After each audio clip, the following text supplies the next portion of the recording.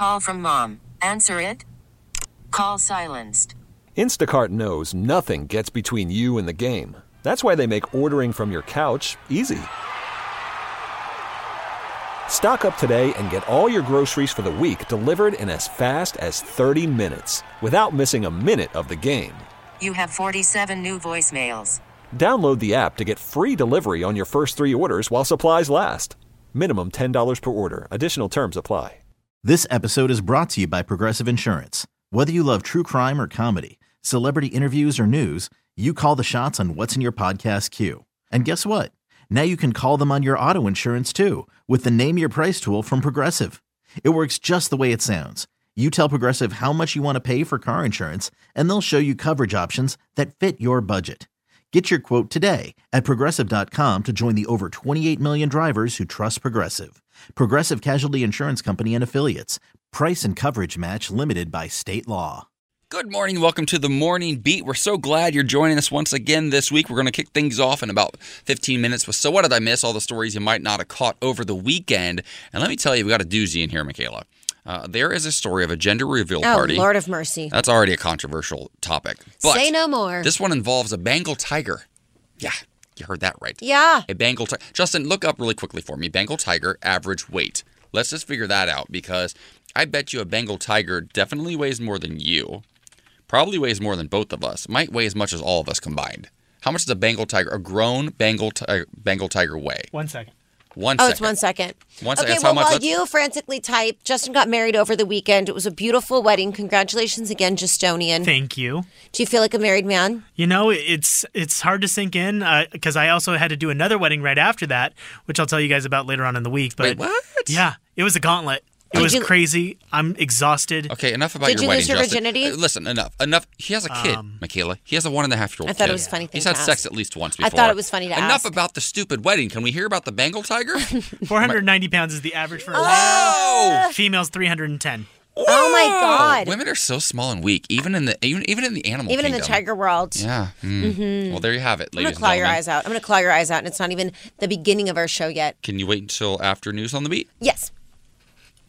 Okay, 2 guests on the far-right channel Newsmax, including gay conservative podcaster Dave Rubin, tried to downplay homophobic and racist insults made by former Las Vegas Raiders head coach Jon Gruden, even going so far as to suggest that he was talking about cigarettes when he called people faggot. He said, you know what? Over in Europe, the word faggot actually is used for a cigarette, said podcaster David Harris Jr. in a segment on Gruden's emails, referring to how fags, not faggots, refer to cigarettes in slang in the UK and Ireland. He said, so who knows if that's what he was talking about. Come on, don't try to be cute. Now, Gruden used the word faggot to insult National Football League Commissioner Roger Goodell, as well as, is that how you say it? I know. It's Goodell, football. it's sports, I know. As well as other people with whom he had conflicts. He insulted NFL Players Association Executive Director, oh God, this guy's name, Justin, say it. DeMaurice Smith. DeMaurice Smith's lips the size of Michelin tires in an angry email. Now, Smith is black. Gruden resigned this last week, and issued a public apology, but conservatives are stepping up to defend him. Honest Lips to the size goodness. of Michelin tires? But not only, first of all, the fact that they're defending using that word, the derogatory word that has been So used stupid. to gay people, Mm-hmm. but he's also racist. I mean, I don't understand how people are defending him. But also, you wish you had lips. You've been spending money your entire adult life to get that size lips. Absolutely. So calm down. I love my black sisters. They're the most beautiful to me, honestly, and their gorgeous, juicy lips. I hate people. And I hate sports now. All right, another news. Now you hate sports? Now I hate sports. In other news, Senate candidate and former Ohio Treasurer Josh Mandel. Do you know him? No, I've never met him. No. Just because you're from Ohio. Got it. Who was once denounced by his own family for rejecting his lesbian veteran cousin, was kicked out of a school board meeting by sheriff's officers when he took to the mic to rant about transgender kids in schools in a school district he doesn't even live in. Of course. Mandel was asking to speak by Lakota Local School District Board candidate Darby Body. When he began, the board members told him to stop because he wasn't a resident or district staff member, and he had no business being there, but he kept speaking anyway. So the board called a recess, which stopped the meeting from officially being reported. Attendees, however, kept their cameras rolling as Mandel remained in place at the microphone and declared that the school is using kids as pawns in a political game. Grow up. Remember when we were Girl, how do you go to a school district you don't even live in? Well, don't you remember last year during the Trump's re-election campaign, and every single Saturday there were protests of Trumpers in Beverly Hills? We were just trying to enjoy Cheesecake Factory. Yeah, and they don't live there. They don't live there. They came to town every single weekend just to protest. Yeah, it's ridiculous. Yeah. Ridiculous. All right, let's get into a little bit of weather. It's going to be a high of 81 in Palm Springs today, a high of 72 in Kansas City, a high of 84 in Phoenix, 54 in Seattle, a high of 59 in Buffalo, a high of 63 in Cleveland, 81 in Cathedral City, and 82 in La Quinta. Now give us a vibe of the day. Here's your vibe of the day. Make today so awesome, yesterday gets jealous. And then after you do that, here's a way to make today jealous. A few days from now, time is running out. Odyssey's We Can Survive at the iconic Hollywood Bowl this Saturday, October 23rd, is sold out. That's the bad news. But don't you worry. Channel Q has your chance to win to get in to see Coldplay, Doja Cat, Shawn Mendes, Kid Laroi, Black Eyed Peas, Maroon 5. Tickets are sold out, like I said, so the only way in is to win. Just head over to wearechannelq.com, enter your chance to get 4 incredible seats, a hotel room for the night. Odyssey's We Can Survive benefits the American Foundation for Suicide Prevention. I love that. Good luck, and we'll see you there. I will be there. So wave at me, and I might wave back. Wave back. If I'm not busy checking out Adam Levine. All right, well, coming and up. Shawn Mendes and Adam Levine. And what did I miss? And, yeah. It's a gender reveal. Oh, yeah. And it involves a tiger. A 310-pound tiger. Maybe 450. So what did I miss? It's time to kick things off this week with some of the stories you might have missed recently. If you're busy enjoying your weekend, we're ramping up towards Halloween, and then we're full-on holidays for the next few months, which I love. I don't love this story, though, because, gosh, gay and black conservatives are defending the former Raiders coach, John Gruden, who stepped down last week because of all of the emails, 60-some thousand emails they poured through from 2011 to 2018, I believe, where he used all sorts of colorful language, and that's me being very, very polite. And one of these commentators, they're on Newsmax, by the way, so I don't even know why we're talking about him, but conservative podcaster Dave Rubin tried to downplay the homophobic and racist insults, okay? This is weird to me. It's a gay guy and a black guy having this conversation. And they say, well, one says, over in Europe, the word faggot's actually used for a cigarette. So who knows if that's what he was talking about. Okay. Listen, if you're saying in the email that we don't need to draft faggots, referring to Michael Sam, to go on a news program and try to play that off as if maybe he was talking about drafting a cigarette for his football team. You're an idiot. Like, what a jerk. Like, who are these people? How do they get platforms? And this photo of them on this LGBTQ Nation article, they're like smiling, laughing about it. Like, get with it. And also, a gay guy and a black guy. Like, do you not know the rest of the words he was using? Oh, yeah. Very racist. Yeah. Very homophobic. It's very just stupid. problematic. Just dumb. It just drives me crazy when people can't, when they can't say, oh, this person was wrong. They were wrong. They should do better. That's it. That's the I'm sorry. I'll try to do better. It's so difficult for people to be honest, though. It's so crazy. It's so crazy for people to be vulnerable and honest and also do the right thing. Yes. It's just rude. It's just wild to me. So goodbye. Bye. And who's watching Newsmax anyway? Nobody. Like this one to me is indefensible. Yeah. Like there's just no way around that No, one. like we said the story Goodbye. and we're moving on. Hire a better coach. Okay, this story is ridiculous. Gender reveal parties are back at it again. Oh, no. We've already said enough. We already said enough gender reveal Also, parties. guess what? There are a lot of genders. There aren't just two. Yeah, well, listen, a tiger's now involved. A tiger is involved. It's a story that happened in Dubai. I'm kind of into it now. At a resort. Okay. Oh my God, I'm hooked. This is the dumbest story. I'm hooked. There's a video that shows a tiger leaping toward a balloon, which it pops to reveal a pink cloud, indicating the expectant mother would have a girl. And the post drew more than 320,000 views and inspired 1,100 comments. So many commenting the defense of the ferocious animal. I'm sickened by the mentality of the people who think that this is okay. Somebody else said this isn't something to be proud of. These animals are not pets. Fortunately, this particular incident involving one of nature's most savage killers went off without a hitch, but the same cannot be said for so many. Honey, I want to hear what Carol Baskin... You're not going to catch me pregnant having a tiger anywhere near you. Near me. What's Carol Baskin have to say about this? That's what I want to know. Has she weighed in? Nope. Carol Baskin's never going to say another word again. She wants had that horrible stint on Dancing with the Stars. Yeah, you know what she wants? She wants the world to forget about her. Yes, she does, because she knows that everyone thinks she murdered her husband. Yep, but Tiger King 2 is coming out soon, so nobody's going to forget about her. Mm-hmm. That's How do we feel about gender reveal parties? Would you have one? No, we don't like them. I'm of two thoughts. It's interesting to me because one of our good friends just did a gender reveal on her Instagram recently. And my partner, one of our associates here in this cluster, she's working right now in a studio nearby. And my partner said to me, "Is that odd? Like, are we still doing that?" And I was like, that is fascinating to me. Because for me, I want to be able to tell my family, like, we had a boy, we had a girl. And I'm kind of still okay with that. And I know that's not the most politically correct thing to say right now. I get that. But at the same time, I'm also like, until they reveal something else to me, I'm going to go with that. I feel like that too. Listen, if I find out I'm having a girl, I'm going to say I'm going to have a girl, and I'm going to put her in pink You're going to put her in dresses and bows and all of it. I know you will. I'm also going to say, if at any point we're going to have such solid communication that I will explain to her that you can be many different things. Mm-hmm. You can be a boy if you, whatever you want. Mm-hmm. Me and Lisa have talked about this a lot because Lisa is very, very much a tomboy. Lisa did not want to wear dresses. She did not want any of that nonsense. But differently, when she was 5, her mother forced her to wear those dresses. And she said it would have been so different if my mom would have just been cool and let me wear my boy clothes. Well, there it is. So, you a fan of The Simpsons? I might have an opportunity for you. Okay. There's a site that wants Simpsons analysts to watch every single episode, and here's how they're going to pay you. With donuts, and also $7,000. Okay? Amen. This is like a casino in the United Kingdom. It's hiring someone to watch all these episodes, and they're going to help this casino further investigate the well-known phenomenon that The Simpsons has predicted major life events. They're going to get to the bottom of this.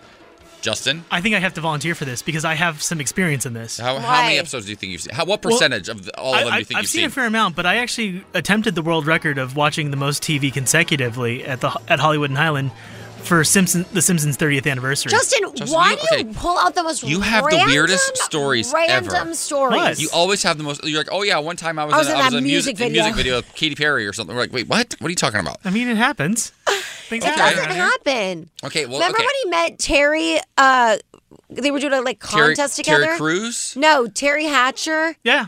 We were playing like a dodgeball. Yeah, okay. like these are the random around LA. Yeah. Well, okay. So here's the thing: 33 episodes. Yeah. Let's just say 30 minutes an episode, 25 minutes, 30 minutes an episode. Do the math for me, Justin. 33 seasons. Mm-hmm. Okay, times let's say 24 episodes a season. That's pretty standard for like those type of TV shows, right? So 33 times 24, right? Times 22 minutes. Times 22 per episode. 17,424 minutes. Okay, so that's a lot. How many hours is that? I'm going to ask you to do a lot of math right now. Do math. I'm just letting 290 hours. Okay, how many days is that? Oh, Lord. 11? 12 days. 12 days. 12 days. 12 days, Michaela. You could binge watch all of The Simpsons in 12 days. Save the world, predict the future, and get $7,000 and donuts. Listen, to me, I think it's worth it. Never, no way. All right, coming up, we had a really great conversation on Latinx HIV Awareness Day. The conversation was so good, we're going to go ahead and repeat it. Stick around with a new Channel Q. Welcome back to the Morning Beat. It's time for another round of What's Poppin'. The internet is clamoring for a Robin Williams biopic. Yeah. Tell us why and what's poppin'. Okay, well, this is incredible. Listen, when we lost Robin Williams, it was such a devastation. He was the face of not only pure comedy, but also mental health. And he was so open about it. He was a great father. Patch Adams, I mean, yes. Come on. Oh, God. But fans are blown away by actor Jamie Costa's impersonation of the beloved star. Costa shared a 5-minute clip to his YouTube channel titled Robin Test Footage Scene, and viewers were quick to applaud the actor's spot-on take on Williams. Take a listen. I gotta try another thing here. More calling Austin. Come in your fatitude. Mallard! Hello, Austin. Falling asleep on the job again, Mallard? No, Your Immenseness. Just working on my report on dreams. Dreams? Well, dreams are a beautiful aspect of human culture. In fact, it happens when you're at night and you close your eyes and all kinds of images happen, and it's really bizarre. Well, let's try this one. Well, it depends on who you ask. If you ask Cinderella, she might sing it to you and say, Robin? A dream is a wish your heart... Robin! Could you give us a moment? Oh my God. The range in this, because so he's on the set of Mork and Mindy, right? This is the idea, that's the concept. He's in his trailer. And then right after this moment, the actress Sarah Murphy, who's playing Pam Dauber, which was his co-star from Mork and Mindy, she comes in to tell him that his good friend John Belushi died the night before at a bungalow at Chateau Marmont, which is a true story that happened in 1982, because the night before Robin Williams was with John Belushi. And so to capture the essence of Robin Williams is just virtually impossible. But he sounds and looks so good. It's incredible. Yeah, I think that this should absolutely happen. I think that more people, especially this newer generation, really needs to be educated on Robin Williams, who he was. Mm-hmm. He was so iconic. From Mrs. Doubtfire to Mork and Mindy to, Good Patch Morning Adams. Vietnam. I mean, he's got range. Endless range. Yeah. And, he was really incredible. And, he left behind a daughter. And I think that she would really probably love to see somebody show that incredible side of him. So I love that. And he has a son named Zach, I believe, right? He shared a tribute about him this last year. It's been 7 years since Robin Williams passed away. And Zach's been on Let's Go There before here on our station. It's just 7 years without Robin Williams. Yeah. And to also, because I think to your point, a lot of this younger generation, they probably know Mrs. Doubtfire. They need to know his other work. 1,000%. What was the one that was really messed up and trippy later in his career? What Dreams May Come. What Dreams May Come was really beautiful and trippy. But there's one where he played like a psycho. 1 Hour Photo. Yeah, 1 Hour Photo. Oh my gosh. There's nothing he couldn't do. Mm-hmm. There's nothing he couldn't do. Other than apparently, keep his demons at bay. And that is a real issue. It is a real struggle. A lot of comedians struggle with mental health issues and depression. And they use comedy as a way to combat that until they can't anymore. 1,000%. Robin Williams was an icon, and I think that this would be absolutely incredible. So I'm looking. Worried about letting someone else pick out the perfect avocado for your perfect impress them on the third date guacamole? Well, good thing Instacart shoppers are as picky as you are. They find ripe avocados like it's their guac on the line. They are milk expiration date detectives. They bag eggs like the 12 precious pieces of cargo they are. So let Instacart shoppers overthink your groceries so that you can overthink what you'll wear on that third date. Download the Instacart app to get free delivery on your first 3 orders while supplies last. Minimum $10 per order. Additional terms apply. This episode is brought to you by Progressive Insurance. Whether you love true crime or comedy, celebrity interviews or news, you call the shots on what's in your podcast queue. And guess what? Now you can call them on your auto insurance too with the Name Your Price tool from Progressive. It works just the way it sounds. You tell Progressive how much you want to pay for car insurance, and they'll show you coverage options that fit your budget. Get your quote today at Progressive.com to join the over 28 million drivers who trust Progressive. Progressive Casualty Insurance Company and Affiliates. Price and coverage match limited by state law. I'm Sandra, and I'm just the professional your small business was looking for. But you didn't hire me because you didn't use LinkedIn Jobs. LinkedIn has professionals you can't find anywhere else, including those who aren't actively looking for a new job, but might be open to the perfect role, like me. In a given month, over 70% of LinkedIn users don't visit other leading job sites. So if you're not looking on LinkedIn, you'll miss out on great candidates like Sandra. Start hiring professionals like a professional. Post your free job on linkedin.com/recommend today. Forward to it. Coming up this hour on the Morning Beat. Words like twink, drag, sapphic. Common in our community, but do we know the origins of them?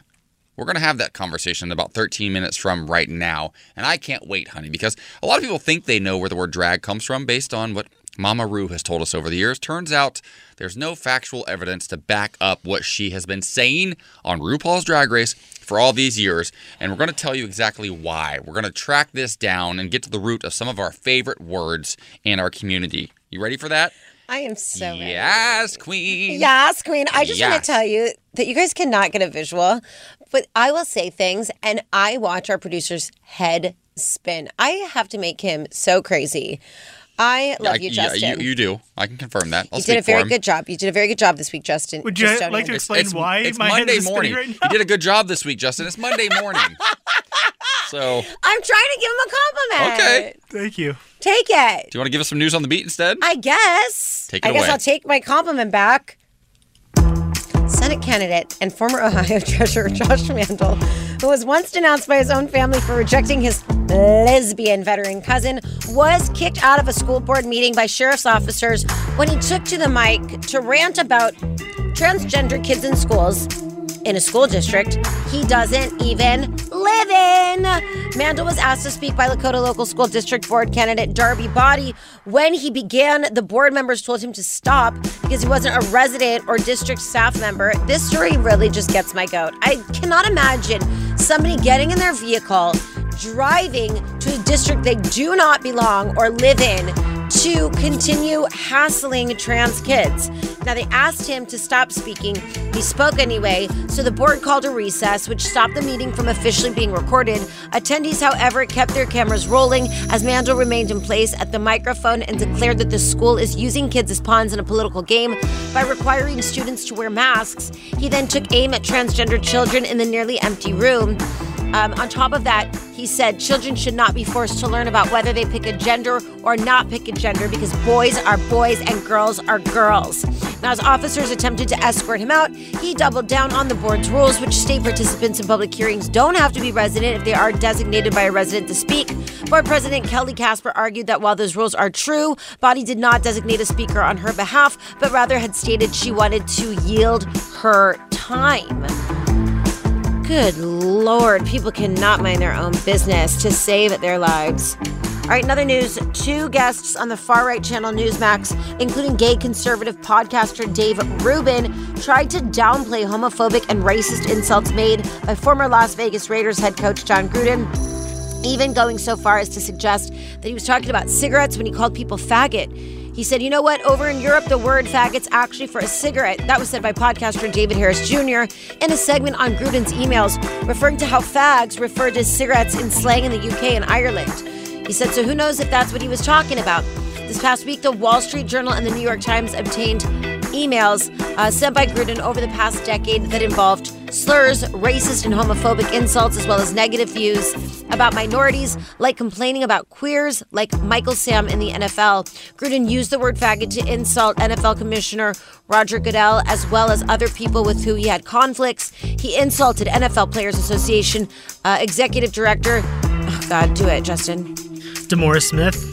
Lip size of Michelin tires in an angry email. Smith is black. Gruden did resign last week and issued a public apology, but conservatives are stepping up to defend him. Harris, who is black, downplayed the racist statement about Smith's lips, saying that it's hilarious to him that in this era of woke culture, people are looking at Gruden's emails from decades ago, even though the first emails are from 2011. Hello, Doy. It was going on until 2018, and that's what we know. Decades. Give me a break. God. Maybe he got hit too many times in the head. That's why he's talking like that. Okay, let's get into a little bit of weather. It's going to be a high of 82 in La Quinta, 81 in Cathedral City, 66 in Sacramento, 73 in St. Louis, a high of, don't fail me now, 59 in Buffalo, 66 in Baltimore, 55 in Seattle, and a high of 72 in Kansas City. Now give us a vibe of the day. Make today so awesome that yesterday gets jealous. And then later on this week, you're going to make all the days jealous because Odyssey's We Can Survive at the iconic Hollywood Bowl is this Saturday, October 23rd. Unfortunately, it's sold out. But don't you worry your pretty little face. Channel Q has your chance to win to get in to see Coldplay, Doja Cat, Shawn Mendes, Black Eyed Peas, Maroon 5, and more. Like I said, tickets are sold out, so here's what you got to do. Here's your chance to get in. Head over to wearechannelq.com, enter to win 4 incredible seats and a hotel room for the night. Odyssey's We Can Survive benefits the American Foundation for Suicide Prevention. Good luck. I'll see you there. Wave at me. I'm 6'5". You can't miss me. Once again, head over to wearechannelq.com for your chance to win. All right, coming up, we love words like yas, queen, slay. But do we know the meanings of them? We'll discuss what these iconic words actually mean and where they originated coming up next.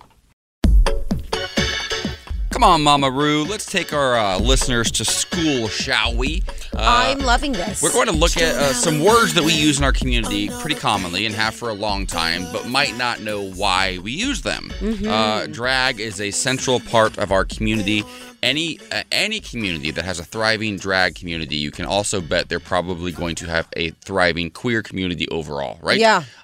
Drag queens are iconic. I was just at the We're Here Season 2 premiere about a week or so ago, and I can't even tell you how much money HBO spent on these queens in drag. But the word drag itself, according to Mama Roo, was originally an acronym in Shakespearean times that stood for dressed resembling a girl. But there's no evidence to back that up. Just because the most famous drag queen in the world says it so doesn't mean it actually is.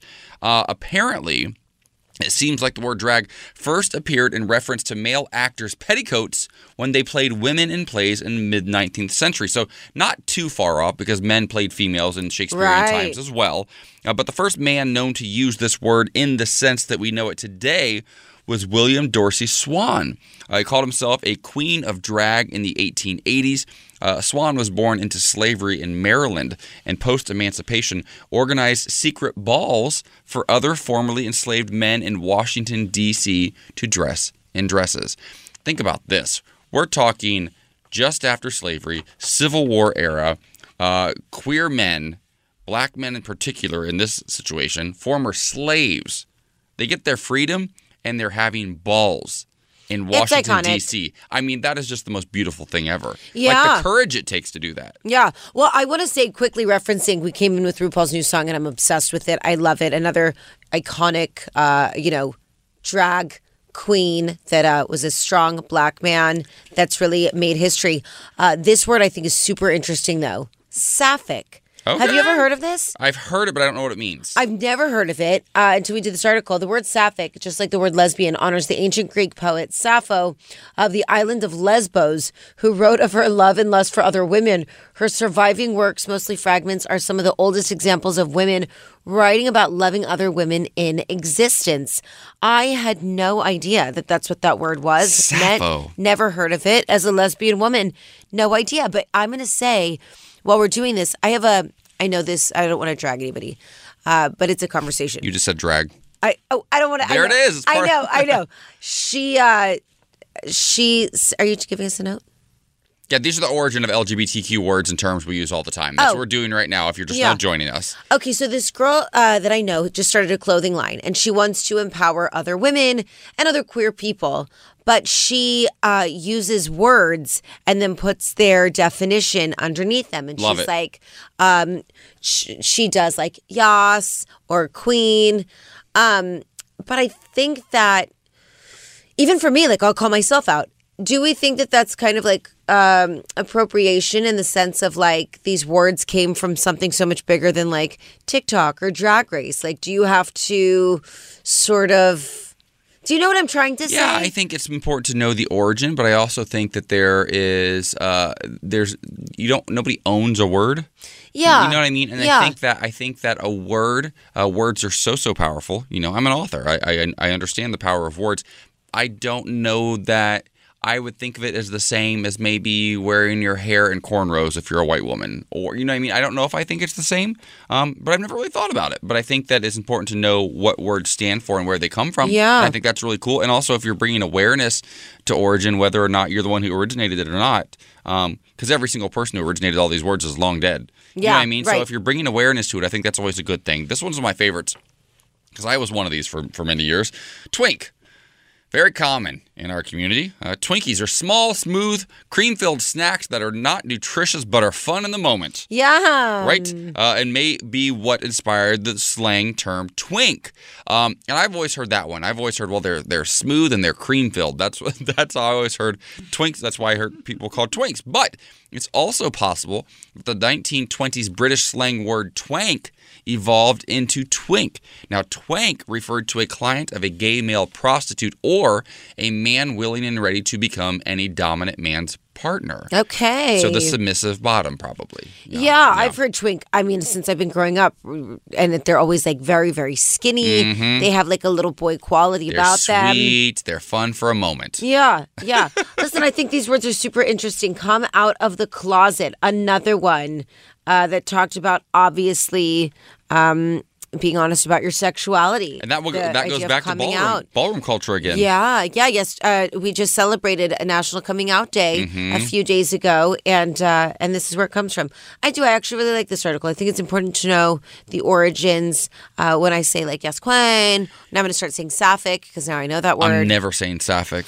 So sapphic. Sapphic. That would be hot though. That's sapphic. That's a sapphic. You know what I hear playing in the back of my mind right now? The more you know, and the big rainbow and the star from NBC. Yeah. Like that's what I hear right now. I feel that. So Justin, go ahead and find that and add that here at the end of our working super hard segment. All right. Well, another conversation we're having. Look, me and AJ met, in the food industry, and we really relied on our tips. Why tipping in America is such a big deal, and is it still necessary? We discuss coming up next. Let's get one thing straight. If you live in America, you have to tip. Servers here rely on tipping to make a living. And as long as that's true, if you don't do it, you're an asshole. Thank you. But just because that's the system we have, doesn't mean it's a good system. And tipping is a custom that shortchanges servers, inconveniences customers, and makes the dining experience worse for everyone. So true. You know, Michaela and I met years and years ago, 15 years ago, working at a restaurant together, and I was a bartender, she was a server, and we relied heavily on tips. And before I came to California, because I think California actually pays a good wage for servers, we actually make like whatever the minimum wage is out here at the time, $10-12 an hour back then, right? Back in Ohio and in New York City, I think we made $2.13 an hour. That's it. So you relied completely on your tips. And I worked at a French restaurant in New York City, and a lot of Europeans would come in and would not tip because it's not customary for many of them. So it's an interesting conversation. Why do we do it? Why have we accepted this? And one young person shared this on Reddit. I want to read for you. Food here in New York City is a minimum $15. I'm an international student. I only tipped 10% today because I was running out of my free gift card that came with quarantine. The delivery guy proceeds to fight me over it, saying no one tips me like that. No one. Sorry, I don't have $5 to pay you after the service and delivery fees, etc. Why am I the one in charge of making sure this guy gets paid enough?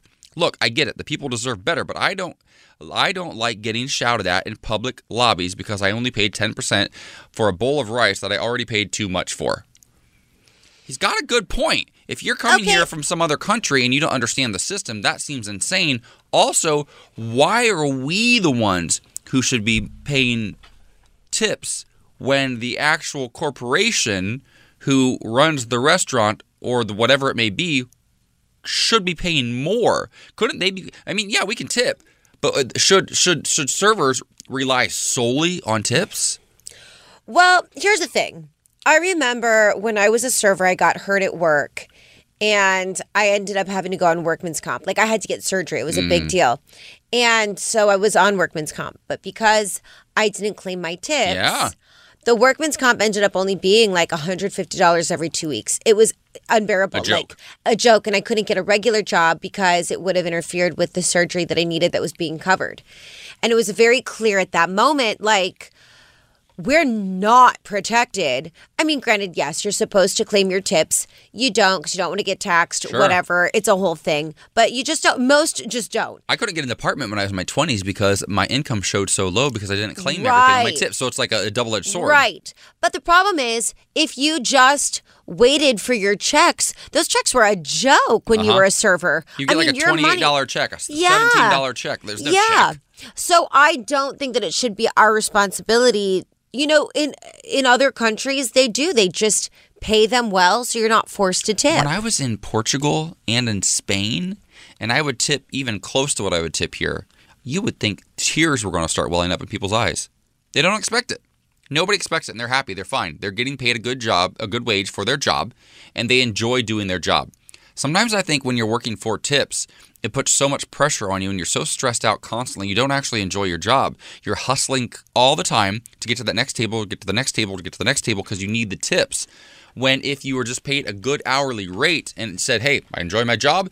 Because one of the worst things about working as a tipped employee is you never know what your income is going to be week to week, night to night. And you can't plan for anything. Mm-hmm. And I can't even tell you how many of my friends in my 20s got married and I either went to their wedding or did not go to the weddings based on how much money I had that weekend when it was time to book a flight. Mm-hmm. And it was nothing personal. I just had a good month one month and another month was a bad month. Yeah. You know, after the holidays, you got to know January and February, you're not going to make any money in restaurants. Mm-hmm. It always slows down. People spend all their money on the holidays, so then you're broke. Then you're scraping by after you spent money on the holidays. Well, our producer also shared this article with me because on this topic of tipping, I'm planning a wedding. I was just in Mexico this weekend, and I'm going to tell you this. The list of people you're supposed to tip when you hold a wedding is insane. Now, some of these make sense to me. Like, we planned on giving our wedding planner a little extra bonus just because she's wonderful. Hairstylist, makeup artist, of course, I'll tip them as well. That makes sense. But then it comes down to things like the wedding officiant, which is a good friend of ours. I'm like, do we tip her? We plan on getting her a gift, a nice gift, so that's probably enough, right? How about the musicians? Do you have to go tip every one of the musicians afterwards if you're already paying a rate? Apparently we do. Photographer and videographer, I'm going to tell you this.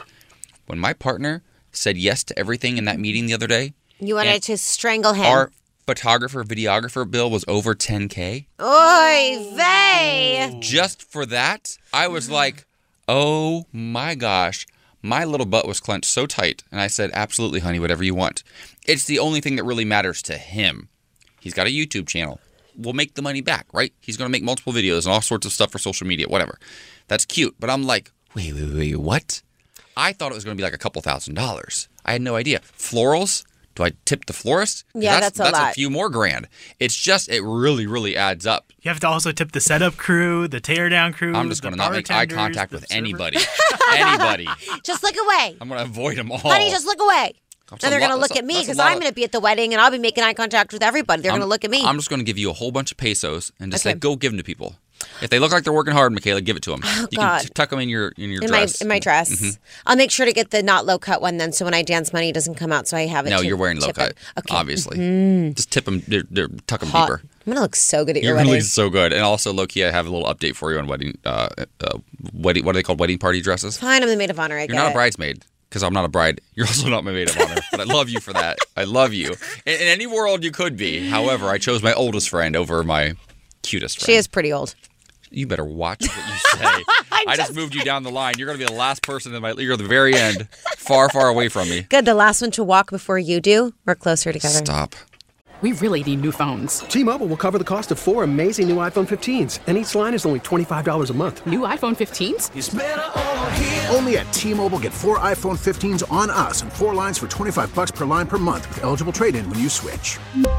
Minimum of 4 lines for $25 per line per month with autopay discount using debit or bank account. $5 more per line without autopay, plus taxes and fees. Phone fee at 24 monthly bill credits for well-qualified customers. Contact us before canceling account to continue bill credits or credit stop and balance on required finance agreement due. $35 per line connection charge applies. See T-Mobile.com. Odyssey is giving you a chance to win a trip to London to see Taylor Swift at the Eras Tour. It's Tay in the UK. Hey, it's Taylor. Just download the free Odyssey app, log in and listen to a participating station for a minimum of 60 minutes to get your daily entry. And you could win a chance to fly off to London with 3 friends and see Taylor. I can't wait to see you at the Eras Tour in London. For more, go to odyssey.com/Taylor. Tay in the UK. It's on the Odyssey app. Thanks to Republic Records. This is a national contest. Welcome back to the Morning Beat. It's time for another round of What's Poppin'. First, I do want to tell you that our podcast is also poppin', so if you can't listen to us in real time, head over to wearechannelq.com, download the Odyssey app, and you can listen to the Morning Beat anywhere you take your mobile device. Now, Michaela, I know you're over there trying to mock me right now and make faces at me and try to get me to laugh so I mess up, but actually it's going to reverse, and it's actually going to mess you up because it's time for you to now shine and do What's Poppin', catch your breath, talk. Go ahead. Go ahead, Michaela. What do you got? What's poppin', Michaela? Shut up. All right. Shut up. I mean, I can do it. Okay, I got it. Bowen Yang is popping. There, you got me. Bowen's is popping. Listen, Bowen Yang is popping. Remember when Bowen Yang invented shoes? Yeah, of course. GLAAD does too. Ahead of Spirit Day on October 21st, the LGBTQ nonprofit is auctioning off the sky-high silver platform shoes Yang sported on the red carpet at the 73rd Primetime Emmy Awards in September. The auction is live right now on eBay and will remain open until October 16th. All proceeds from the sale will benefit GLAAD's advocacy work. The Emmy-nominated Saturday Night Live's star's red carpet look was a favorite among queer and allied fans, with folks all over the web complimenting Yang's choice of shoe. On Instagram, the out comedian shouted out his stylist, Ian Bradley, and he looked pretty iconic. The heels in question are the Rancho platform shoes in silver by Cyro, a queer-owned femme footwear brand. They retail for $230 and are currently available for pre-order. The bid is starting at $99. They're hot. I want them. I'd go buy them. Here's my issue. I'm 6'5.5". So last week we went to the season 2 premiere of We're Here on HBO Max with Eureka and Shangela and Bob the Drag Queen. And my partner, 6'3", he wore heels. He wore a heel boot, like a 6-inch heel or maybe 4 inches. And I was still a little bit taller than him. So for me to wear heels, I might break my neck too. Honestly, I would love to see you in heels. No, I will say this. Currently, the bid is at $1,625. Iconic! $1,025. Justin doesn't know how to write very well. But I'll tell you this. I do look good in heels. If you scroll my Instagram, _AJ Gibson, go back a bit. There is a little video, a boomerang of me in some knee-high hot pink heels, some boots. Hot. So if you want to find them, do some digging. Amen. Have fun. Leave a comment. My social media algorithm is really struggling lately, so that can help me out a lot. Yeah, a lot. So there's that. All right, well, coming up, what are grass widows and how are they affecting our community? It's a term I've never heard, and we'll discuss because it's actually pretty important. Next. Coming up this hour on the Morning Beat, are you familiar with the term grass widows? One woman in particular is on a crusade to share her story and others because she thinks more people can relate. And we're going to tell you exactly what it means. It involves our trans community, and it's a very delicate conversation. We're going to have that a little bit later, about 15 minutes from right now. So join us for that. Michaela, do you want to do some news on the beat? Okay, 2 guests on the far-right channel Newsmax, including gay conservative podcaster Dave Rubin, tried to downplay homophobic and racist insults made by former Las Vegas Raiders head coach Jon Gruden, even going so far as to suggest that he was talking about cigarettes when he called people faggot. He said, you know what? Over in Europe, the word faggot actually is used for a cigarette, said podcaster David Harris Jr. in a segment on Gruden's emails, referring to how fags, not faggots, refer to cigarettes in slang in the UK and Ireland. He said, so who knows if that's what he was talking about. Come on, don't try to be cute. Now, Gruden used the word faggot to insult National Football League Commissioner Roger Goodell, as well as, is that how you say it? I know. It's Goodell, football. it's sports, Goodell. I know. As well as other people with whom he had conflicts. He insulted NFL Players Association Executive Director, oh God, this guy's name, Justin, say it. DeMaurice Smith. DeMaurice Smith's lips the size of Michelin tires in an angry email. Now, Smith is black. Gruden resigned this last week, and issued a public apology, but conservatives are stepping up to defend him. Honest lips to the size goodness. of Michelin tires? But not only, first of all, the fact that they're defending using that word, the derogatory word that has been used to gay people, but he's also racist. I mean, I don't understand how people are defending him. But also, you wish you had lips. You've been spending money your entire adult life to get that size lips. Absolutely. So calm down. I love my black sisters. They're the most beautiful to me, honestly, and their gorgeous, juicy lips. I hate people. I hate sports now. All right, another news. Now you hate sports? Now I hate sports. In other news, Senate candidate and former Ohio Treasurer Josh Mandel. Do you know him? No, I've never met him. No. Just because you're from Ohio. Got it. Who was once denounced by his own family for rejecting his lesbian veteran cousin, was kicked out of a school board meeting by sheriff's officers when he took to the mic to rant about transgender kids in schools in a school district he doesn't even live in. Of course. Mandel was asking to speak by Lakota Local School District Board candidate Darby Body. When he began, the board members told him to stop because he wasn't a resident or district staff member, and he had no business being there, but he kept speaking anyway. So the board called a recess, which stopped the meeting from officially being reported. Attendees, however, kept their cameras rolling as Mandel remained in place at the microphone and declared that the school is using kids as pawns in a political game. Grow up.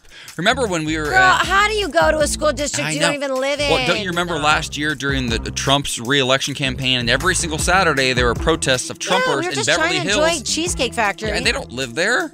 They don't live there. They came to town every single weekend just to protest. Yeah, it's ridiculous. Yeah. Ridiculous. All right, let's get into a little bit of weather. It's going to be a high of 81 in Palm Springs today, a high of 72 in Kansas City, a high of 84 in Phoenix, 54 in Seattle, a high of 59 in Buffalo, a high of 63 in Cleveland, 81 in Cathedral City, and 82 in La Quinta. Now give us a vibe of the day. Here's your vibe of the day. Make today so awesome, yesterday gets jealous.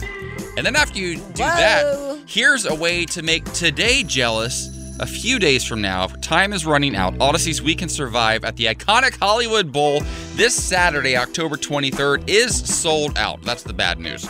But don't you worry.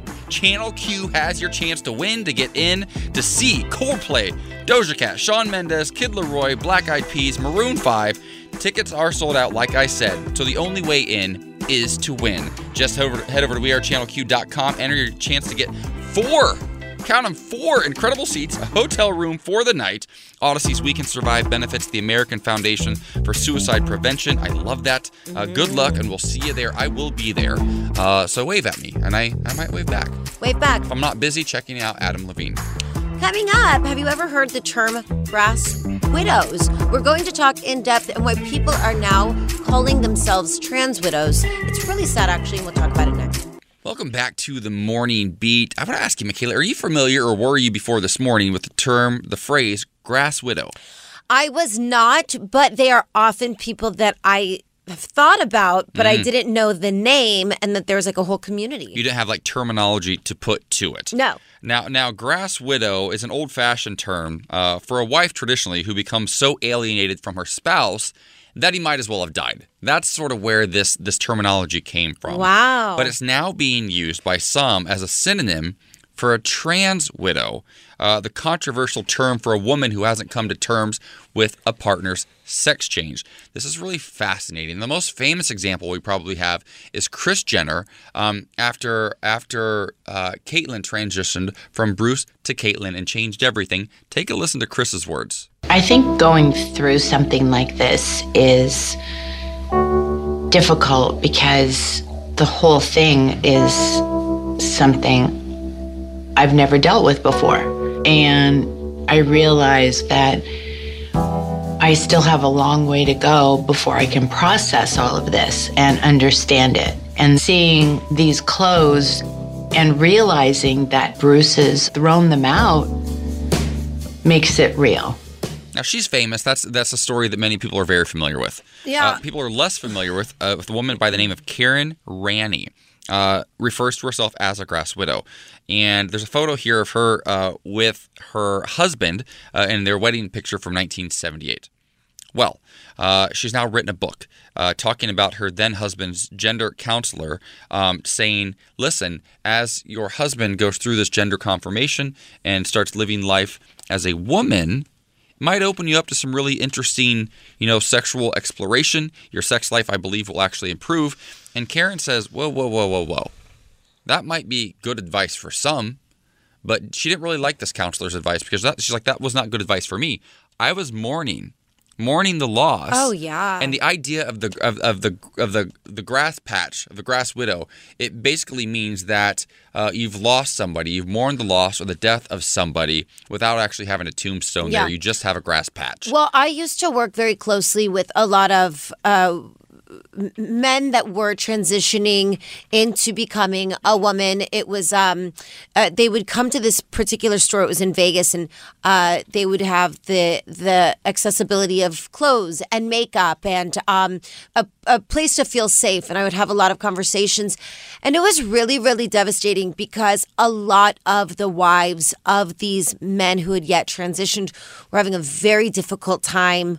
A lot of women were very angry with their at the time husbands. A lot of them did not transition with them when they did. And I feel like we talk a lot about our trans community, but this whole trans widow is something that I don't think gets enough attention. And I think that it should, and I think it should exist, because I would be devastated if I came home and Lisa wanted to transition into a man. It's something that I've totally given a lot of thought to, but I don't know if I would be okay with that, because I fell in love with Lisa as a woman, and there's just so many things that change, even hormonally. You know, these husbands are starting estrogen, and then they really do start their transition, and I feel like it'd be very difficult. And I feel this story makes me really sad. Well, she's now living in the Hudson Valley with a new partner, but she says that when this was happening, their children were impacted. She was impacted, and there wasn't a whole lot of conversation that she felt she could have. Yeah. She's definitely having that conversation now in her new book that she's releasing based on this, because she said when she heard Kris Jenner talk about this, you know, we talk about this oftentimes, the power of a celebrity sharing. Billy Porter's doing it, and people are opening up and having conversations now. But because of that, though, she's been able to work on this book and is now sharing her story with, you know, hopefully countless others who can maybe learn something as well. Because it's so easy to feel like we have to support everybody all the time. And if you don't support, if somebody does make the decision to transition, my partner and I actually had this conversation one time, just out of curiosity. I said, what would you do? What would you do if I decided tomorrow that my truth that I've been hiding from myself all this time is that I feel that I'm a woman and I'm going to have gender confirmation surgery just to sort of see where the conversation would go.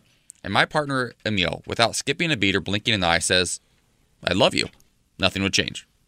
I'm like, okay, come on. Like, sexually, that would be very different. Yep. I tend to be, you know, a pitcher, if you know what that means. And that would change. Did not care. Did not blink an eye. And I kind of felt guilty because I said, oh, I don't know how I would process that. I don't know. And I think that's a very real, honest response. And also generationally, I think the older you are, the harder it is to even think about. This younger generation looks at gender very differently than we did. Yeah. We were taught there were two. But I think that you have to very responsibly understand that they do change as a human being with whatever hormones they're on. It's just, it's a chemical thing. And I don't have to have that conversation with Lisa. If we did, we'd give it a lot of time. We would do it with a therapist. Mm-hmm. There would be open conversations in many of them. But I love who I'm with today. I don't know. But I'm happy that she's writing this book. I think it's really great. I think it's really interesting here. The memoir is titled The Curated Woods, A Grass Widow, Her Seasons of Memories. And if you're interested, check that book out. I think it's really fascinating. Absolutely. All right. Well, coming up, there's a new podcast out with a mother and son, and they're giving you sex advice. Yikes. Find out next. Yo, I don't think we should talk about this. Come on, why not? People might misunderstand what we're trying to say, you know? Yes. Come on, let's talk about sex, shall we? Okay. It's really fascinating. So there's a show on Netflix called Sex Education. And Gillian Anderson stars in that, where basically she's a mother who's a sex ed expert, like a therapist, and she has a younger son, and it shows their unique relationship and how they navigate talking about sex in their relationship, right, as a mother and son. Well, another mother-son duo over in London were watching this and said to each other, oh my God, that's literally us. So they decided to create a podcast called The Real Sex Education, and it's blowing up. Take a listen. Do you remember your sex education? Was it helpful to you? Was it filled with scientific information rather than real, practical advice? I'm Diggory Waite, and this is The Real Sex Education. Each week, I'll be joined by a guest. We'll impart our own sex wisdom, ask our own sex questions, and we'll go over all the things they don't teach you in school. To bring this all together, though, we'll need an expert, a sexpert, if you will. But the only sex and relationship therapist I know is my mum. Hello, Mum. Oh Hello, Diggs. Oh my God, First that's of all, amazing. The guy's name is Diggory. I love that. His mom's name is Kate Campbell. She's been a sex expert for 15 years, and they get real on this podcast. I love it. And I live for it. I love it. You know, I think that initially my reaction was like, oh my God, I'm so uncomfortable. A mom and a son talking sex so openly because I didn't have that. Like, well, and your mom is bisexual or lesbian? You know, she, who knows? Yeah, Just, right. whatever. Well, she's been with women. She's predominantly been with women, wanted to be with women, has been with men. And did she talk to you about that much growing up, or about your own Nothing. sexuality? Nothing. Is that We a your would mom not. thing or an Italian thing? Both. Yeah. Both. Okay. I mean, listen, like my grandparents didn't talk about that either. Like sex wasn't even something. I'm actually like deep into therapy right now about the issue because we didn't even talk about sex as something that was like pleasureful, like something that you could enjoy. Like it was always just an act of having a child. Yep, that's it. And so then with my mom was like very sexually out there, but never had those conversations with me, which led me to a lot of confusion about myself and my own intimacy issues. And so I actually think it's really, really healthy, this podcast. You know, you just said something that probably for the first time in my life, I actually totally processed another thought because of it in a different way. I think that sometimes when we think of straight people and how they're so afraid of us, or they're so like, how dare they? Yeah. Those queers are so out and they're so proud. How dare they?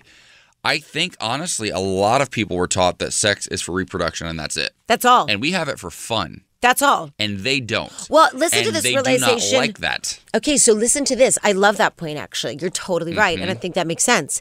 And when I was talking to my therapist, I said, because there have been times when I just don't want to be intimate. And I had to go back and look through my life, and I'm like, where do I self-sabotage? Where do I not want myself to be happy? Where do The easier question is, where do we not self-sabotage? You and me both. I Right? get that, honey. But one of the questions that we started talking about that I kind of brought up, and I bring it up for a lot of people, is do we use sex as a form of self-sabotage? Like, we don't deserve to feel pleasure. We don't deserve to feel good, so we're not going to have that act of intimacy. Like, maybe sometimes you don't share with your partner really nice moments in bed because you're like putting up a wall, or you're just not wanting yourself to go there and enjoy it. Yep. Because really, sex is enjoyable. Yes. I mean, you start moving into like tantric and different kinds of sex. It's like it's a spiritual thing. And those have been here since the beginning of time. Yeah. But this idea, especially here in America, this is why I think a gig like this, a podcast like this over in the UK makes a little bit more sense. They're a little bit more open and free in Europe with the way that they have conversations about sex. I told you I was in Portugal and they have tantric sex parlors or massage parlors everywhere. Everywhere. Like literally on the street, there's signs for it. Or you'll be walking through a mall and you'll see like a parlor, and it's just very out and open, right? It's very, very different than how we view things here in the United States. I'll say my mom has always been really fantastic, and my partner does not have the same relationship. His dad's a pastor, and his mom's the first lady of a church. There's no way on earth they're talking about sex. I talk about sex with my mom, not in detail, but I'm very in it. Not because she's ever wanted me to, but because I say, like, you're going to know me and you're going to know all parts of me to a degree. You need to know this part of my life. Yeah. Because sex is a big part of my life. Yeah. And it's a big part of my relationship. And like my mom, for instance, has had sex with 2 people in her entire life, both named Steve, my dad and my stepdad. So crazy. Right? And to me, that's insane. Like, I also understand, but I remember my grandmother telling her, my grandmother telling me that her biggest regret, one of her biggest regrets in life, was raising mom to believe that you have to marry the first person you have sex with. Oh my because God. she married my dad, and it was a really terrible relationship, and my dad was not the right person for her. I wonder, and But I the really Catholic Church of it all, sympathize. that's what they were taught. Of course, but I really sympathize with these older generation.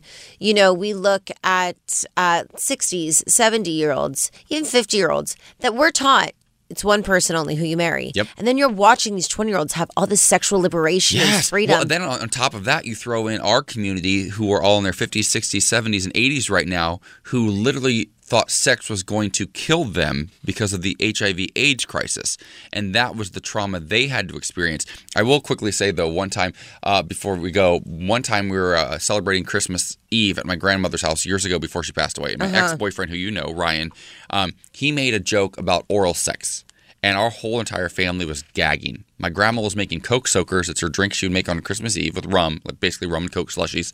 And everybody's like, oh my God, oh my God, oh my God, this is so awkward. And my grandma says to all of us, our entire family, she goes, you think I haven't done that once or twice in my day?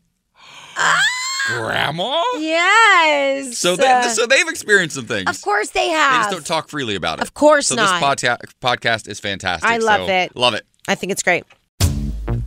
Yo, I don't think we should talk about this. Come on, why not? People might misunderstand what we're trying to say, you know? Yes. Come on, let's talk about sex, Okay. shall we? Okay. It's really fascinating. So there's a show on Netflix called Sex Education. And Gillian Anderson stars in that, where basically she's a mother who's a sex ed expert, like a therapist, and she has a younger son, and it shows their unique relationship and how they navigate talking about sex in their relationship, right, as a mother and son. Well, another mother-son duo over in London were watching this and said to each other, oh my God, that's literally us.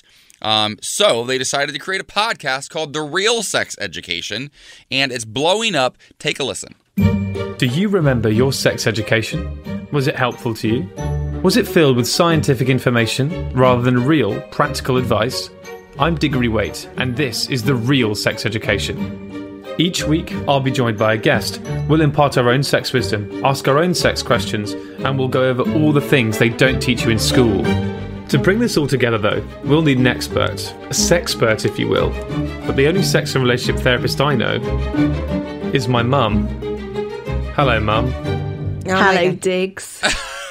Oh my God, First that's of all, amazing. The guy's name is Diggory. I love that. His mom's name is Kate Campbell. She's been a sex expert for 15 years, and they get real on this podcast. I love it. And I live for it. I love it. You know, I think that initially my reaction was like, oh my God, I'm so uncomfortable. A mom and a son talking sex so openly, because I didn't have that. Like, Well, and your mom is bisexual or lesbian? you know, she, who knows? Yeah, Just, right. whatever. Well, she's been with women. She's predominantly been with women, wanted to be with women, has been with men. And did she talk to you about that much growing up, or about your own Nothing. sexuality? Nothing. Is that We a your would mom not- thing or an Italian thing? Both. Yeah. Both. Okay. I mean, listen, like my grandparents didn't talk about that either. Like sex wasn't even something. I'm actually like deep into therapy right now about the issue, because we didn't even talk about sex as something that was like pleasureful, like something that you could enjoy. Like it was always just an act of having a child. Yep, that's it. And so then with my mom was like very sexually out there, but never had those conversations with me, which led me to a lot of confusion about myself and my own intimacy issues. And so I actually think it's really, really healthy, this podcast. You know, you just said something that probably for the first time in my life, I actually totally processed another thought because of it in a different way. I think that sometimes when we think of straight people and how they're so afraid of us, or they're so like, how dare they? Yeah. Those queers are so out and they're so proud. How dare they? I think, honestly, a lot of people were taught that sex is for reproduction and that's it. That's all. And we have it for fun. That's all. And they don't. Well, listen to And this they realization. do not like that. Okay, so listen to this. I love that point, actually. You're totally right. And I think that makes sense. And when I was talking to my therapist, I said, because there have been times when I just don't want to be intimate. And I had to go back and look through my life. And I'm like, where do I self-sabotage? Where do I not want myself to be happy? Where do The easier question is, where do we not self-sabotage? You and me both. I Right? get that, honey. But one of the questions that we started talking about that I kind of brought up, and I bring it up for a lot of people, is, do we use sex as a form of self-sabotage? Like, we don't deserve to feel pleasure. We don't deserve to feel good. So we're not going to have that act of intimacy. Like, maybe sometimes you don't share with your partner really nice moments in bed because you're like putting up a wall, or you're just not wanting yourself to go there and enjoy it. Yep. Because really, sex is enjoyable. Yes. I mean, you start moving into like tantric and different kinds of sex. It's like it's a spiritual thing. And those have been here since the beginning of time. Yeah. But this idea, especially here in America, this is why I think a gig like this, a podcast like this over in the UK makes a little bit more sense. They're a little bit more open and free in Europe with the way that they have conversations about sex. I told you I was in Portugal and they have tantric sex parlors or massage parlors everywhere. Everywhere. Like literally on the street, there's signs for it. Or you'll be walking through a mall and you'll see like a parlor, and it's just very out and open, right? It's very, very different than how we view things here in the United States. I'll say my mom has always been really fantastic, and my partner does not have the same relationship. His dad's a pastor, and his mom's the first lady of a church. There's no way on earth they're talking about sex. I talk about sex with my mom, not in detail, but I'm very in it. Not because she's ever wanted me to, but because I say, like, you're going to know me and you're going to know all parts of me to a degree. You need to know this part of my life. Yeah. Because sex is a big part of my life. Yeah. And it's a big part of my relationship. And like my mom, for instance, has had sex with 2 people in her entire life. Both named Steve, my dad and my stepdad. So crazy. Right? And to me, that's insane. Like, I also understand, but I remember my grandmother telling her, my grandmother telling me that her biggest regret, one of her biggest regrets in life was raising mom to believe that you have to marry the first person you have sex with. Oh my because God. she married my dad, and it was a really terrible relationship, and my dad was not the right person for her. I wonder, and But I the really Catholic Church of it all, sympathize. that's what they were taught. Of course, but I really sympathize with these older generation. We look at 60s, 70-year-olds, even 50-year-olds that we're taught it's one person only who you marry. Yep. And then you're watching these 20-year-olds have all this sexual liberation and freedom. Well, then on top of that, you throw in our community who are all in their 50s, 60s, 70s, and 80s right now who literally thought sex was going to kill them because of the HIV/AIDS crisis. And that was the trauma they had to experience. I will quickly say, though, one time before we go, one time we were celebrating Christmas Eve at my grandmother's house years ago before she passed away. My ex-boyfriend, who you know, Ryan, he made a joke about oral sex. And our whole entire family was gagging. My grandma was making Coke soakers. It's her drink she would make on Christmas Eve with rum, like basically rum and Coke slushies.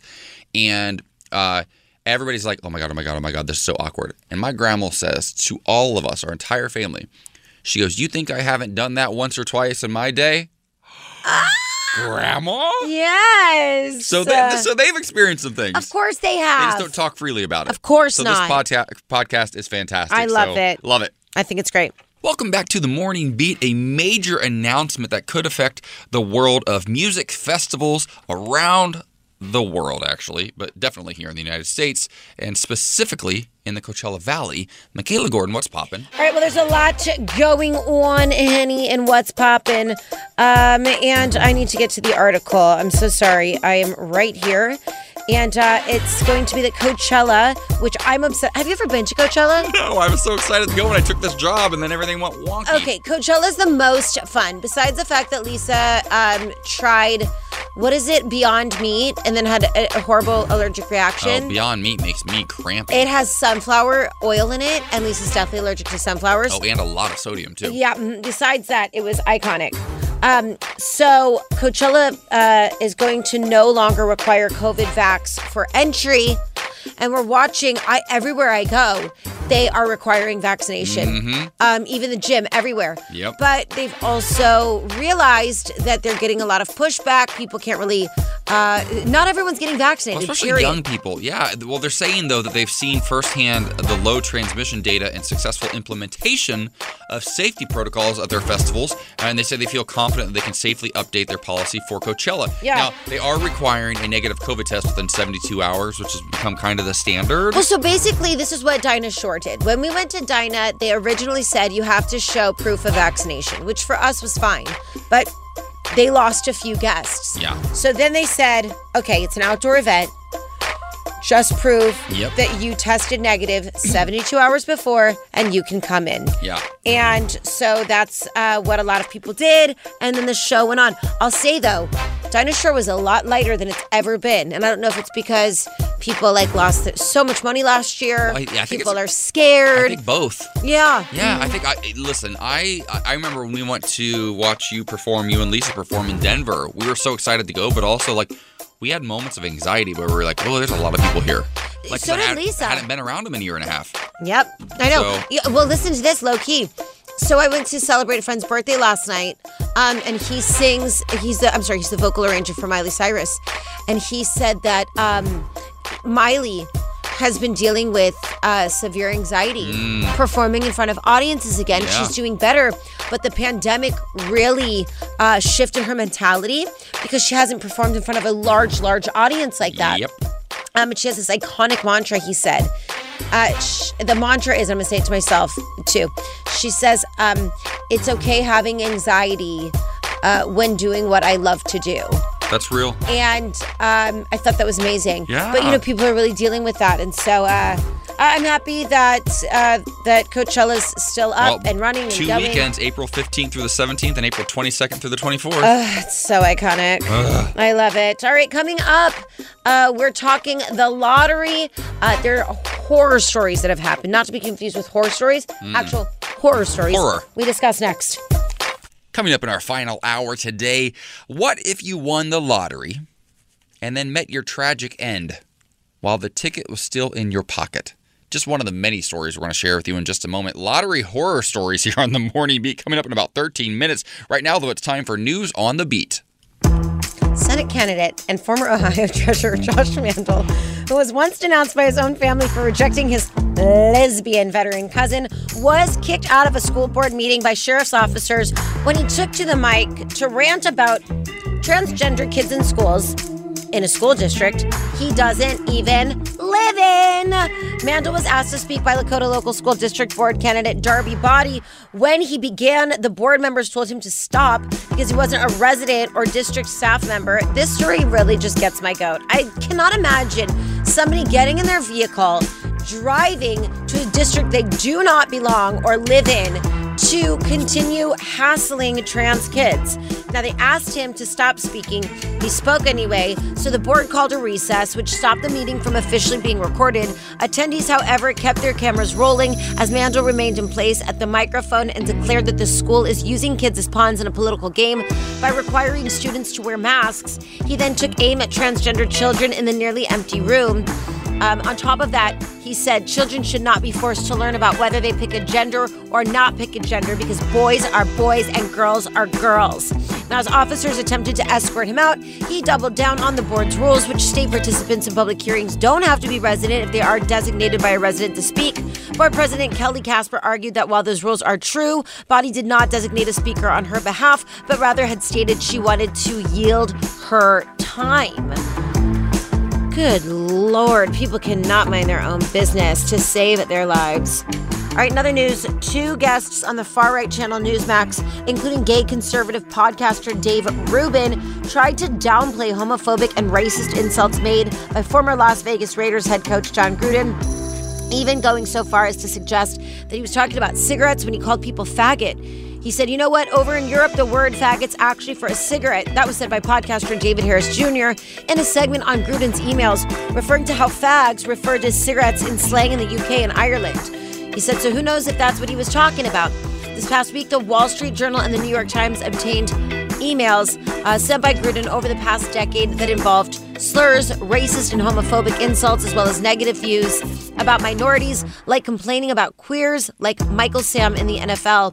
Gruden used the word faggot to insult NFL Commissioner Roger Goodell, as well as other people with who he had conflicts. He insulted NFL Players Association Executive Director, oh God, do it, Justin. DeMaurice Smith. Lip size of Michelin tires in an angry email. Smith is black. Gruden did resign last week and issued a public apology, but conservatives are stepping up to defend him. Harris, who is black, downplayed the racist statement about Smith's lips, saying that it's hilarious to him that in this era of woke culture, people are looking at Gruden's emails from decades ago, even though the first emails are from 2011. Hello, Doy. It was going on until 2018, and that's what we know. Decades. Give me a break. God. Maybe he got hit too many times in the head. That's why he's talking like that. Okay, let's get into a little bit of weather. It's going to be a high of 82 in La Quinta, 81 in Cathedral City, 66 in Sacramento, 73 in St. Louis, a high of, don't fail me now, 59 in Buffalo, 66 in Baltimore, 55 in Seattle, and a high of 72 in Kansas City. Now give us a vibe of the day. Make today so awesome that yesterday gets jealous. And then later on this week, you're going to make all the days jealous because Odyssey's We Can Survive at the iconic Hollywood Bowl is this Saturday, October 23rd. Unfortunately, it's sold out. But don't you worry your pretty little face. Channel Q has your chance to win to get in to see Coldplay, Doja Cat, Shawn Mendes, Black Eyed Peas, Maroon 5, and more. Like I said, tickets are sold out, so here's what you got to do. Here's your chance to get in. Head over to wearechannelq.com, enter to win 4 incredible seats and a hotel room for the night. Odyssey's We Can Survive benefits the American Foundation for Suicide Prevention. Good luck. I'll see you there.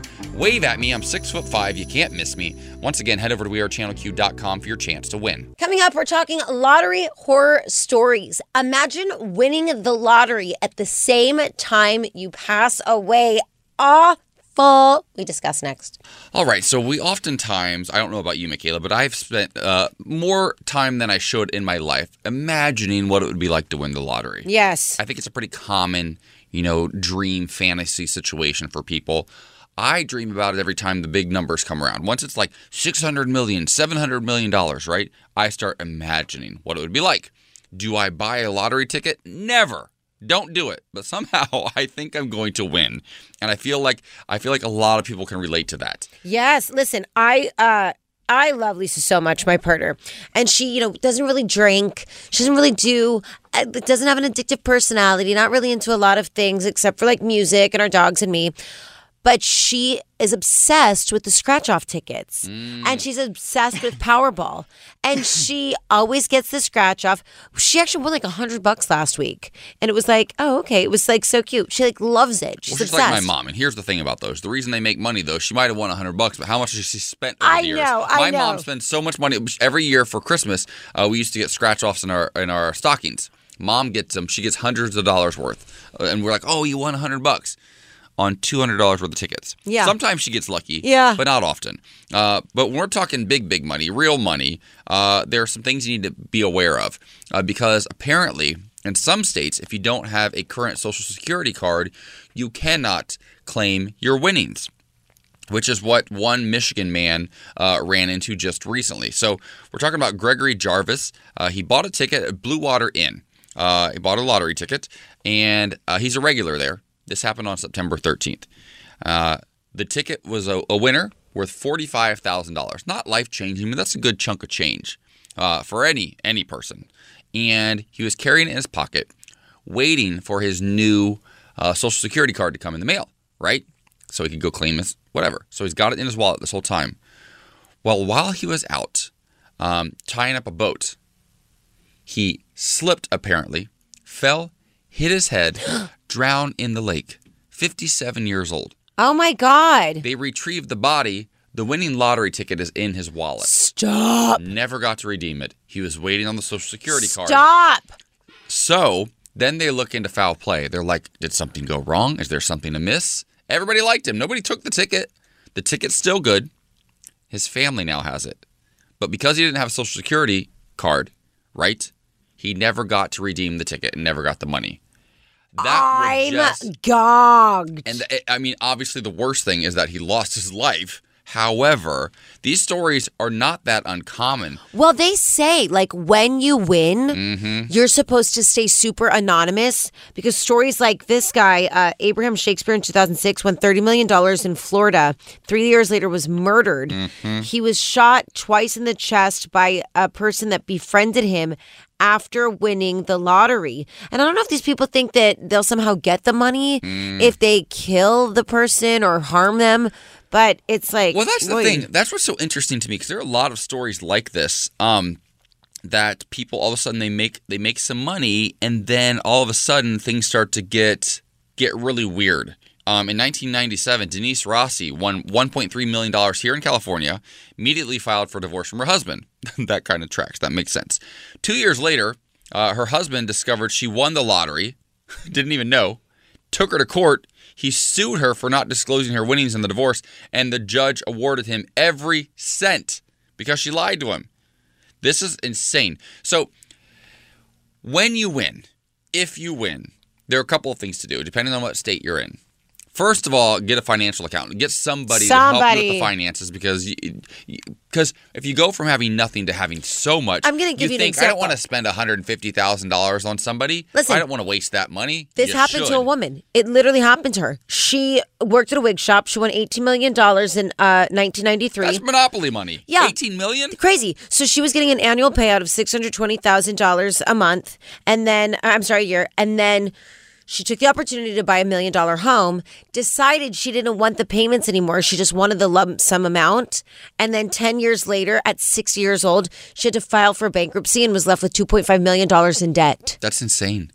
And that's the thing about What? money. How do you go through $18 million? Look at Erica Jane right now and what she's going through with her husband, Tom I don't Girardi. think Janet Leigh from South Korea was trying to be Erica Jane. No, but they do. They start blowing money on things without thinking about the repercussions. You start spending on your family, buy your family members' cars, pay off somebody's mortgage. You're trying to be a cool guy. You go on vacations that you don't need to go on, go shopping, buying stuff online on QVC all the time and don't think twice about it. Nuts. You might have Amazon packages she's probably had arrive at her place Yeah, over the years. true. I mean, this is what happens when you go from having nothing to having something, because you don't hear regularly that people who are millionaires are getting kidnapped or their lives are getting threatened or they're getting, shot to try to get money. No, if you had money your whole life, people don't bug you. Yeah. But if all of a sudden you come You're a into new some guy. money and you have millions of dollars and your friend and family circles are all still just regular folks who maybe, are making just average wages, to them, it's mind-blowing. So Yeah. be careful. Be careful. Be careful. And do something to that ticket. Don't keep it in your pocket. That's right. And don't hit your head and die. Poor man. That is so sad. Yeah, can we not do that, buddy? Yeah. Okay. Tell me something good. This is a little heartbreaking, but also very uplifting. If you're a pet lover, you can relate to this story. This is a story about a dog named Maggie. So Maggie was suffering from cancer and a lot of pain, and her owners decided they had to put her down. All right? But not before doing something really, really fantastic that a local Parks and Recreation Center got involved in. This is in Salt Lake City. The Salt Lake City Ice Center decided to give them buckets of ice shavings from the rink so the owners could make a mound of snow in their yard, because Maggie's favorite thing in her time on Earth was to play in the snow. So they made it snow in the fall. Oh my God, this is so cute. so beautiful. I love stories like this. And I'm going to tell you, this dog, these photos of this dog just laying in snow with her tennis ball, happy as can be, and her final day is the most uplifting thing in the entire world. I'm going to tell you, 2 days after we got our puppy, Kingston, he's about to turn 1 next month. 2 days after, I looked at Emil and I said, in 15 years or so, he's going to die. And I'm not ready for that. And he said, why would you say that to me? He's like, why would you bring that up? Like, I don't know, because I'm so attached already. I'm in love with him. I'm obsessed with him. I can't imagine saying goodbye, but I sure as heck will do everything I can to make his final days on Earth so special. A friend of mine was just doing this. I was just doing this yesterday. I was on her social media, and she has a Labrador, and he's an old guy. And she decided to bake a whole bunch of homemade treats for him, and then also give him Christmas stockings and put a Christmas hat on him. She put So a cute. Santa hat, because she says he's not going to make it to Christmas. And Christmas is his favorite holiday. And so she baked a whole bunch of treats, and she said her dog ate 12 treats. Oh my God, baby. And they have to put him down now, too. But it's just, listen, pets are so special. They're so special. You know how we feel about our dogs here at the Morning Beat. Of course, we're obsessed. Maggie, may you rest in peace. We hope your Rest final in day was peace, incredible, little honey. baby. All right, well, this story is hilarious. It has to do with Lin-Manuel Miranda. Now, a Georgia mother named Tamara Stevens pulled her son Luke out of class to have lunch with Hamilton creator Lin-Manuel Miranda, but the teacher, Miss Rossner, did not quite believe her. So Miss Stevens took to Twitter to share a video of her son and Miranda, who apologized to Miss Rossner for Luke missing her U.S. history class. Take a listen. Miss Rossner, this is Lin-Manuel Miranda. I'm sorry he can't be in U.S. history class right now, but he's with me. We're going to go over Bill of Rights and anything you may be covering right now. We cover a lot of it in about 2.5 hours at Hamilton, but we're going to go over it in specifics now. So this is not lost time. Thank you. Thank you for excusing him from class. This is incredible. That's so funny. Imagine being the teacher and getting that and being like, got it. Okay, feel like a moron. That's so cute. I love that. Well, that is the end of our Tell Me Something Good. We always like to remind you that Tell Me Something Good is brought to you by McDonald's. At any moment that can give you a sweet relief is a moment to look forward to now for a limited time. At McDonald's, get a small McCafe pumpkin spice latte, hot or iced, for $2. Prices may vary. As always, thank you for listening. We have a great show for you tomorrow, so make sure you're listening. Bye. This episode is brought to you by Progressive Insurance. Whether you love true crime or comedy, celebrity interviews or news, you call the shots on what's in your podcast queue. And guess what? Now you can call them on your auto insurance too, with the Name Your Price tool from Progressive. It works just the way it sounds. You tell Progressive how much you want to pay for car insurance, and they'll show you coverage options that fit your budget. Get your quote today at Progressive.com to join the over 28 million drivers who trust Progressive. Progressive Casualty Insurance Company and Affiliates. Price and coverage match limited by state law. T-Mobile has invested billions to light up America's largest 5G network, from big cities to small towns, including right here in yours. And great coverage is just the beginning. Right now, families and small businesses can save up to 20% versus AT&T and Verizon when they switch. Visit your local T-Mobile store today.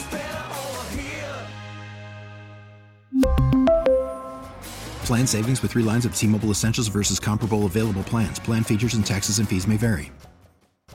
Odyssey is giving you a chance to win a trip to London to see Taylor Swift at the Eras Tour. It's Tay in the UK. Hey, it's Taylor. Just download the free Odyssey app, log in and listen to a participating station for a minimum of 60 minutes to get your daily entry. And you could win a chance to fly off to London with 3 friends and see Taylor. I can't wait to see you at the Eras Tour in London. For more, go to odyssey.com/Taylor. Tay in the UK. It's on the Odyssey app. Thanks to Republic Records. This is a national contest.